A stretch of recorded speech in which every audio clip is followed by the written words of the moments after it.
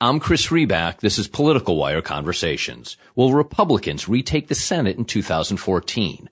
What will happen in the House? What's the latest in 2016 presidential politics? People who want to stay ahead of the curve in politics turn to our good friends at the Cook Political Report for answers. For more than 30 years, Charlie Cook and his team have nailed the nation's most important election outcomes and political trends. CBS News' Bob Schieffer calls the report, quote, the Bible of American politics. Nate Silver says few have, quote, a longer track record of success. If you make it your business to know politics, you need to subscribe to the Cook Political Report. Head over to cookpolitical.com/politicalwire. That's cookpolitical.com/politicalwire to sign up today. And now to our conversation. As we continue our deep dives into midterm 2014 key states, we visit a place where the focus is not the Senate, but the governor's mansion. It's also a place that's been at the center of every presidential race since the 2000 election, and 2016 is no different. In fact, the state may offer up not one, but two potential major candidates. Of course, we're traveling to Florida, where the upcoming governor's battle not only will set the state's political tone, but also party momentum for a place certain to play a central role in 2016. Will Jeb run? Will Marco? And could either of them beat Hillary? Helping us understand the players and the politics, Adam Smith, Tampa Bay Times political editor. He's been named the best political writer in Florida by WashingtonPost.com and one of the country's top 10 political reporters by the Columbia Journalism Review. Adam, thanks for joining me. Those honors bring a lot of pressure. Do you feel it? I feel intense pressure. Yes, thanks for having me, Chris. Yeah, no problem. Well, then we'll stick then to topics that you know better than just about anybody else. Florida politics. So we'll reduce all the pressure, and this will be smooth sailing, I'm certain. Let's start with the biggest, soonest race, the battle for governor. Before we get into 2016 in a little bit, the sitting Republican governor Rick Scott faces former Republican governor Charlie Crist. Crist, of course, turned independent, now runs as a Democrat. A race with two former sitting governors from the same party is not a common storyline, is it? No, and this is one of these, really, you can't make this stuff up, Florida political stories where, Charlie Crist, it really is almost Shakespearean. He was the leader of the 77% approval ratings as a Republican governor, was seen as a vice presidential shortlister, if not a future presidential contender in the Republican Party, kicked to the curb during the Tea Party movement, and now trying to resurrect himself, and very well may win the governor's mansion again as a Democrat. Unbelievable. And what do people there feel about, the first Republican, then, went independent a bit during that Senate race after, after the Republican primary didn't work out for him, and now Democrat. Do folks feel that, Charlie Crist is Charlie Crist, and if the parties are moving and shifting and the Republican Party is moving more conservative, well, he is who he is? Or is the sense that, Charlie's a bit opportunistic here? Well, I think there definitely is the sense that Charlie is a bit opportunistic here, but I'm not sure to the average voter there that that's much of a surprise when you're talking about any politician. Any politician is viewed as opportunistic. Quinnipiac just had a poll, and please don't ask me to give you the precise numbers, but they asked, is it a good thing or a bad thing that Charlie Crist switched his position and embraced the Democratic Party after being a lifelong Republican, and a significant plurality said it was a good thing and that it shows flexibility. So we'll see if that holds. He's leading slightly, 4, 5, 6 points in most polls, but Rick Scott is going to have extraordinary money to spend defining Charlie Crist and picking on some issues that Charlie has not faced before. And we'll talk about those. Let's talk for a second about Rick Scott. He's been governor for about 3.5 years now. It's his first public office. How's he doing? I think if you talk to certainly his office and to a lot of Republicans, they'll say he's doing just what he said he was going to do, and that's Florida's unemployment rate is steadily dropping. He's cutting regulations. He's cutting taxes. He's focused like a laser on creating jobs, and it seems to be working. Nobody expected him to be a especially polished, likable, slick politician, and he certainly isn't. And then if you talk to a lot of other people it's almost like he's stuck where he was right after a very divisive governor's race almost 4 years ago. It just sort of calcified these negative feelings about him. Did Charlie Crist, and maybe does Charlie Crist, but did he, when he was governor, did he connect better, differently with Florida voters than Rick Scott is, or it's a different time and connecting means something very different even today than it did, whatever it was 6, 8, 10 years ago? No, I think there is unquestionably. I mean, you look anywhere across the country, Charlie Crist is an incredible politician. I mean, truly, Bill Clinton, not maybe in terms of substance, but in terms of ability to connect and empathize with people, and people, the feel your pain thing. Charlie is extraordinary. I mean, people really do connect with him, and vice versa.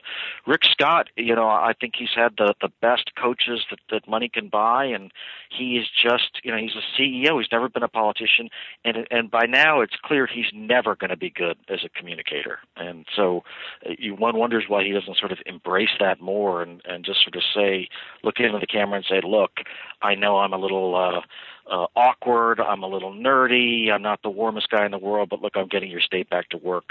Please give me another 4 years.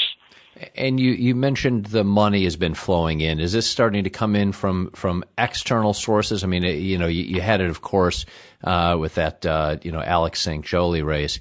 A bunch of money came in for that. But is it coming in already, from external sources for the governor's race, or, Rick Scott being, he's independently wealthy? Is outside money not really an issue? Well, he is independently wealthy, and I think I think if he weren't worth, more than $100 million, he very likely would have had a primary, because there are a lot of Republicans that are very anxious about Rick Scott's ability to hold the governor's office, and yet he telegraphed very early on, and not by accident, that he was going to spend $100 million in this election, and there's no better way to dissuade ambitious Republicans from trying to take on the incumbent than the thought of facing, a $25 million negative campaign or more. So he's going to get no credible primary opponent. And you're the governor in a state. We just had our legislative session, so right now he's in the sort of period where he can veto legislation. So this is another very key time to raise money still. And there's one of the parlor games around here is, once that veto period ends, are a lot of lobbyists and special interests going to be more willing to maybe play both sides and give to Charlie Crist, because it really looks like a 50-50 race at this point. And so with the 2014 Florida legislature just having ended, what are some of those key issues? I mean, and I read some of your pieces. I mean, immigration, education was at play. There was a stadium bill, I guess, that was just passed as well. In terms of key potential vetoes and key issues that just, went through the legislature that could come into play politically and with money, what are some of those? It's not so much the key issues. In fact, this is an election year legislature, so there really was very little of great controversy or in some way significance that occurred in this legislature, and that's by no accident. There was some, Rick Scott wanted some tax cuts. He wanted to say he was giving more money to education. I think Republicans were trying to change their image as being anti-Hispanic, or at least excessively tough on immigration. So they had this in-state tuition legislation that passed. But I think most of the thing are sort of some of the stuff that's probably buried in the budget. They may be pork projects or contracts and that sort of thing. And those are the kinds of things that really attract your campaign donations. Oh, and just to follow up on one of the questions earlier, in terms of that outside money, I mean, in some of these key Senate races and these battles, for the control of the U.S. Senate, you're starting to see a lot of money, the Americans for Prosperity or the Senate Majority PAC, Harry Reid's PAC, things like that. Is that type of outside money finding its way to Florida because of the governor's race, or no, it's a bit more issue-specific type money that's coming in?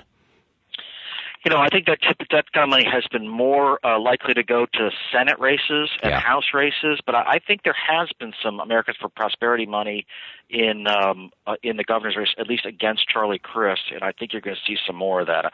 And I do think we're in this bizarre state where the last several presidential elections, the Democrats have won Florida, and yet you go to Florida's capital, Tallahassee, and the Democratic Party is, for all purposes, irrelevant and non-existent. And so, there is this view that you have a very unpopular incumbent Republican governor, and if the Democrats can win the governor's mansion, and arguably this is the best chance they've had in a long time, that is the beginning of the Democrats' ability to really rebuild the party. Because once you have the governor's mansion, you can raise money, and once you have money, you can win other statewide offices and other legislative offices. Anything to the rumor that Senator Bill Nelson might consider running for governor? It's bizarre. He certainly seems to every couple months when that rumor dies down, he'll go somewhere and he'll say something like, "I'm still tempted to do it," but I think it's really not going to happen. I think he can't help himself doing that, and I do think there is a sort of the old lions of the Democratic Party, the few that are left, do sort of look at Charlie Crist and think, really? That's who my party's looking for as the savior when this guy's been a Republican all his life? And I think there is still a fear, even though Charlie Crist is ahead in the polls for now, there's a fear that he could really end up being there could be a meltdown, and he may not be an especially strong candidate in the end. What role is President Obama playing vis-a-vis Crist? I mean, Crist endorsed him. Is that support there? Is it should it be there? Would that play well in Florida, or should Obama kind of stay away at this point?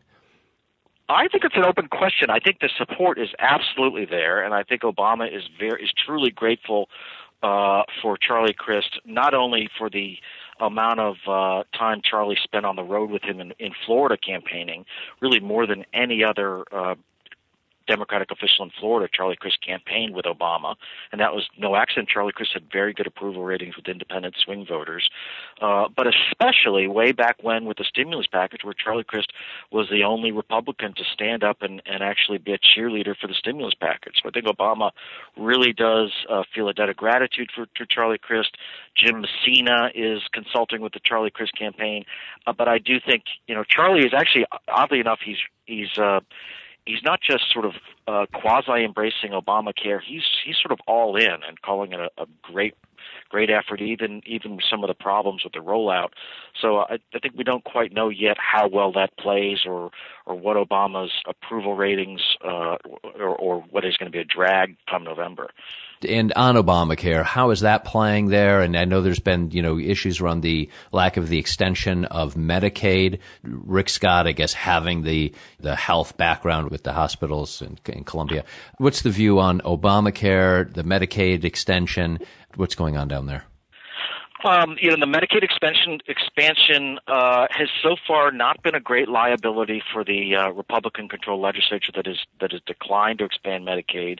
Rick Scott sort of had everybody scratching their heads. He was initially, made his name as a fierce critic of Obamacare. Then he sort of gave tepid support for expanding Medicaid for about 1 million uninsured people in Florida. But then he never did anything about it. So the legislature didn't do anything. It doesn't seem to be a liability for the legislature. Obamacare is, I think, more of a negative than a positive in most polls, but there's at least some anecdotal evidence that is beginning to change. Just last week, Rick Scott went and did an event that was really a quasi-campaign event with seniors in, I want to say Palm Beach. It was Palm Beach or Broward County in southeast Florida, to sort of trash the cutting of Medicare Advantage and Obamacare in general. And instead, he was surrounded by all these seniors that were praising the Affordable Care Act and calling on the state to expand the Medicaid coverage. So it didn't exactly fit in with his talking points. Yeah, in fact, that earned him your loser of the week or something like that, didn't it? Which did. I'm sure he's just devastated by that. yeah. He'll get over it. But I heard. Yeah, no, I saw all his tweets on that. He was pretty upset. Tell all books in Florida. Jim Greer has one, and then perhaps Jennifer Carroll, the former lieutenant governor, is going to have another. First of all, Jim Greer's book, former Florida GOP chairman. What is the book, and why is Charlie Crist worried about it? Jim Greer is the Republican Party chairman and former BFF of Charlie Crist, who ended up going to prison for effectively stealing money from the Florida Republican Party. He had a sort of quasi-secret contract that was funneling money to him, several $100,000. He's always maintained that Charlie Crist knew about it. Charlie Crist has always maintained he didn't. So it's a little unclear just how devastating, how much trouble it's going to be for Charlie Crist. It's certainly not helpful.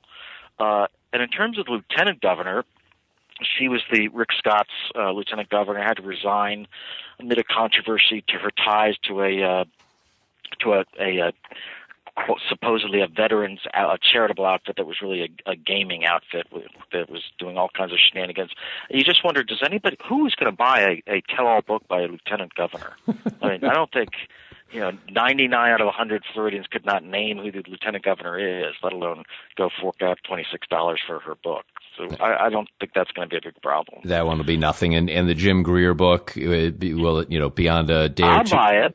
I will buy it, but I don't know. I really wonder. I will read that eagerly. He was quite a character, but I think whatever he says, people are going to take with a grain of salt. And there's some question. He did plead guilty. Yeah. So he was pleading innocent and saying he was going to take down all these leading Republicans, and in the end, he admitted guilt. So it's hard to take him too seriously at this point. Let's turn to President 2016. Is Jeb Bush running? We do this thing periodically, the Florida Insider Poll, where we survey all the intelligentsia of Florida politics, the lobbyists and the consultants and the fundraisers, et cetera. And I can't recall, but I want to say it was like 2/3 of those folks a few weeks ago thought Jeb Bush was going to run. And I would not, I don't poll myself, but I would think it's more likely he doesn't than does. It was just my hunch. It's still hard for me to picture Jeb Bush it's been a while since he's been on the ballot. He's not the most patient guy with the media, even in the old cycles where it was 24-hour news cycles, not minute-by-minute news cycles. So I'm not sure he's really going to give up the cushy life he's got now for running for president, but he's certainly got a lot of people encouraging him. Yeah. And Marco Rubio, I think, definitely will run. Yeah. I mean, he's busy endorsing state senators in Iowa for the U.S. Senate. That's not that's obviously geographically it makes a whole lot of sense why someone in Florida would be endorsing someone in Iowa. I mean, that has nothing to do with presidential ambitions, right? But Miami really has a lot in common with Des Moines. Yeah, it's a sister city, right? Right. So they're pretty much simpatico. So, but going back for a second on Jeb Bush, so that's interesting because if the insiders are seeing it, certainly there's a lot of talk that he's going after the Chris Christie donors, potentially going after the Chris Christie donors. But is it more that you maybe don't think that he would want to get into it, or when you see him and read about things that he's doing in the state, are you not seeing actions by Jeb Bush that would be consistent with someone who's really, thinking hard or is really aching to make a run for president? Well, both. I do not see, in a way that you do with say, a Marco Rubio or Rand Paul or some of the others, the sort of methodical, let's check off boxes, let's visit this, let's visit that, let's bring this person on board, that person on board. That doesn't seem to be happening in Jeb world at all. I mean, he does have more so than some of the others the luxury to wait, because he would have probably an enormous fundraising network, as it seems like the darling of the establishment of the party. But also just sort of the temperament. I mean, he's got in trouble. He gives a speech or a Q&A to Fox News where he throws out a line about being compassionate to illegal immigrants and it's an act of love, and he's crucified. And I just don't know that he's got the patience to deal with that day in and day out. And what about the Tea Party versus so-called establishment, that internal Republican fight? How is that playing in Florida? I mean, right there with Jeb Bush and Marco Rubio, I mean, you really almost have it personified, and Rubio knocking Crist out of that Senate battle, a couple of years ago. How is the tension between Tea Party and establishment within Florida? In a way, I think that tension is more so is greater outside of Florida. One of the odd things for someone like me who's watched Jeb Bush for a long, long time is this view in Washington, or at least nationally, that he's this moderate, squishy Republican. And here in Florida, that could not be farther from the truth. Yes, he's moderate and he's squishy on immigration. Yes, he supports Common Core, which is potentially a big problem. But basically, the people that have seen him in Florida have seen a very aggressive, almost radical, conservative activist. And that's what he was like as governor, pushing big, controversial ideas, especially on education reform. And there was nothing moderate about him. It's more a reflection on what's happened to the party nationally than what's happened with Jeb Bush, I think. And then there's Hillary and the Quinnipiac poll showing that she could beat either Bush or Rubio. In fact, she beat Rubio 52-40, Bush 49-41. Is that what you expected when you saw those results? I'm not sure I would have expected her to be that far ahead of Jeb Bush. I'm not that surprised with Marco Rubio, but Hillary in many ways is a perfect candidate for Florida, and that's why there were a lot of people, probably including myself, that in 2008 thought Obama was going to end up skipping Florida because he wasn't especially strong with Hispanics, he wasn't especially strong with Jewish voters, he wasn't especially strong with seniors, and so and all of which Hillary has always been, and Bill have been extremely strong with. So she has a vast network in Florida that has been building for a long time. She never got to tap it in 2008 because there was this crazy situation with the Florida primary where the Democrats essentially boycotted Florida. But she's going to be very, very strong in Florida, I think.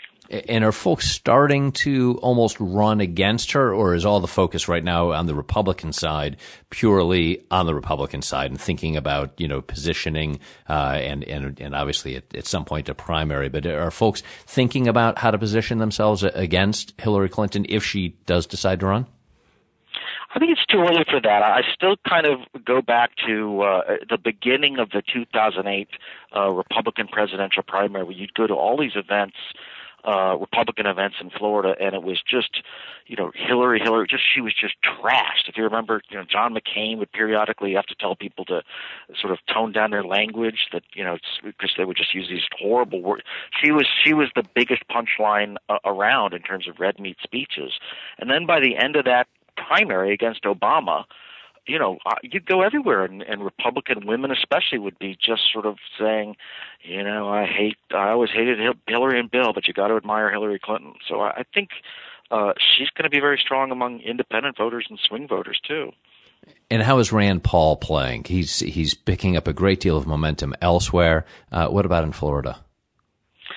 We haven't seen him, so I'm sure the activist base, he's probably doing pretty well. But it's so early, and this is such a big state that so much of this is changes once the TV ads, et cetera, start happening. But Rand Paul, I'm sure, has been here quietly raising money in some parts of the state, but we haven't seen him really making much of a big push. And it's also unclear whether Florida's going to have another early primary like we have in the last few cycles. Yeah, and that'll determine a lot. And just lastly, Adam, just to round things out, and in terms of the sentiment in Florida and where things are moving. I mean, you wrote the other day, with the legislature ending, you wrote that the Republican-led legislature in a blue presidential state comes out of a 60-day session with an image makeover leaders describe as compassionately conservative. Is the legislature in Florida moving a little bit more towards the middle? Was that just more of a makeover, and no, they aren't really, and is that representative of where Florida is and the Florida voters? Kind of where do you see the state and the voters right now, and really based on what you saw in the legislature? Well, I do think, the legislature I view sort of as the establishment of the party. And so the people that are pushing some of these things like in-state tuition for children of undocumented immigrants, or some forms of medical marijuana, these are things that some legislative leaders who have safe districts and don't have to worry about reelection They want to push for just to sort of give it an image makeover for the Republican Party in general. But you look at the polling of the Republican Party. I was looking at something the other day on same-sex marriage. Is almost 60% approve of it overall, including independent voters, but it was something like 25% of Republicans. Likewise, on medical marijuana is a big issue that's going to be on the ballot this year. Huge support among independents and Democrats and overall, but it was, a very small minority among Republicans. So there's a sense, that maybe the leadership of the GOP in the legislature is trying to soften their image, but they're still going to have a problem when it comes to the rank and file. And you know what? I'm looking at the website right now, and I see, I knew that graph that I just quoted was very well written. I think that was actually written by your colleague Mary Ellen Klass, wasn't it? Yes, I think it was. I mean, I'll shamelessly take credit for it. You should. Well, no, I put you on the spot there. Sorry to have gotten it wrong, but I should. I mean, it was so well written. I think we probably should have known that was Mary Ellen right off the bat. No. Yeah. Sorry about that. And sorry to put you in that position. But Adam Smith is Tampa Bay Times political editor, one of the best. He's been named the best political writer in Florida by the WashingtonPost.com, and one of the country's top 10 political reporters by Columbia Journalism Review. Adam, thank you so much for taking the time. I really appreciate it. Thanks a lot for having me. I'm Chris Reback. This is Political Wire Conversations.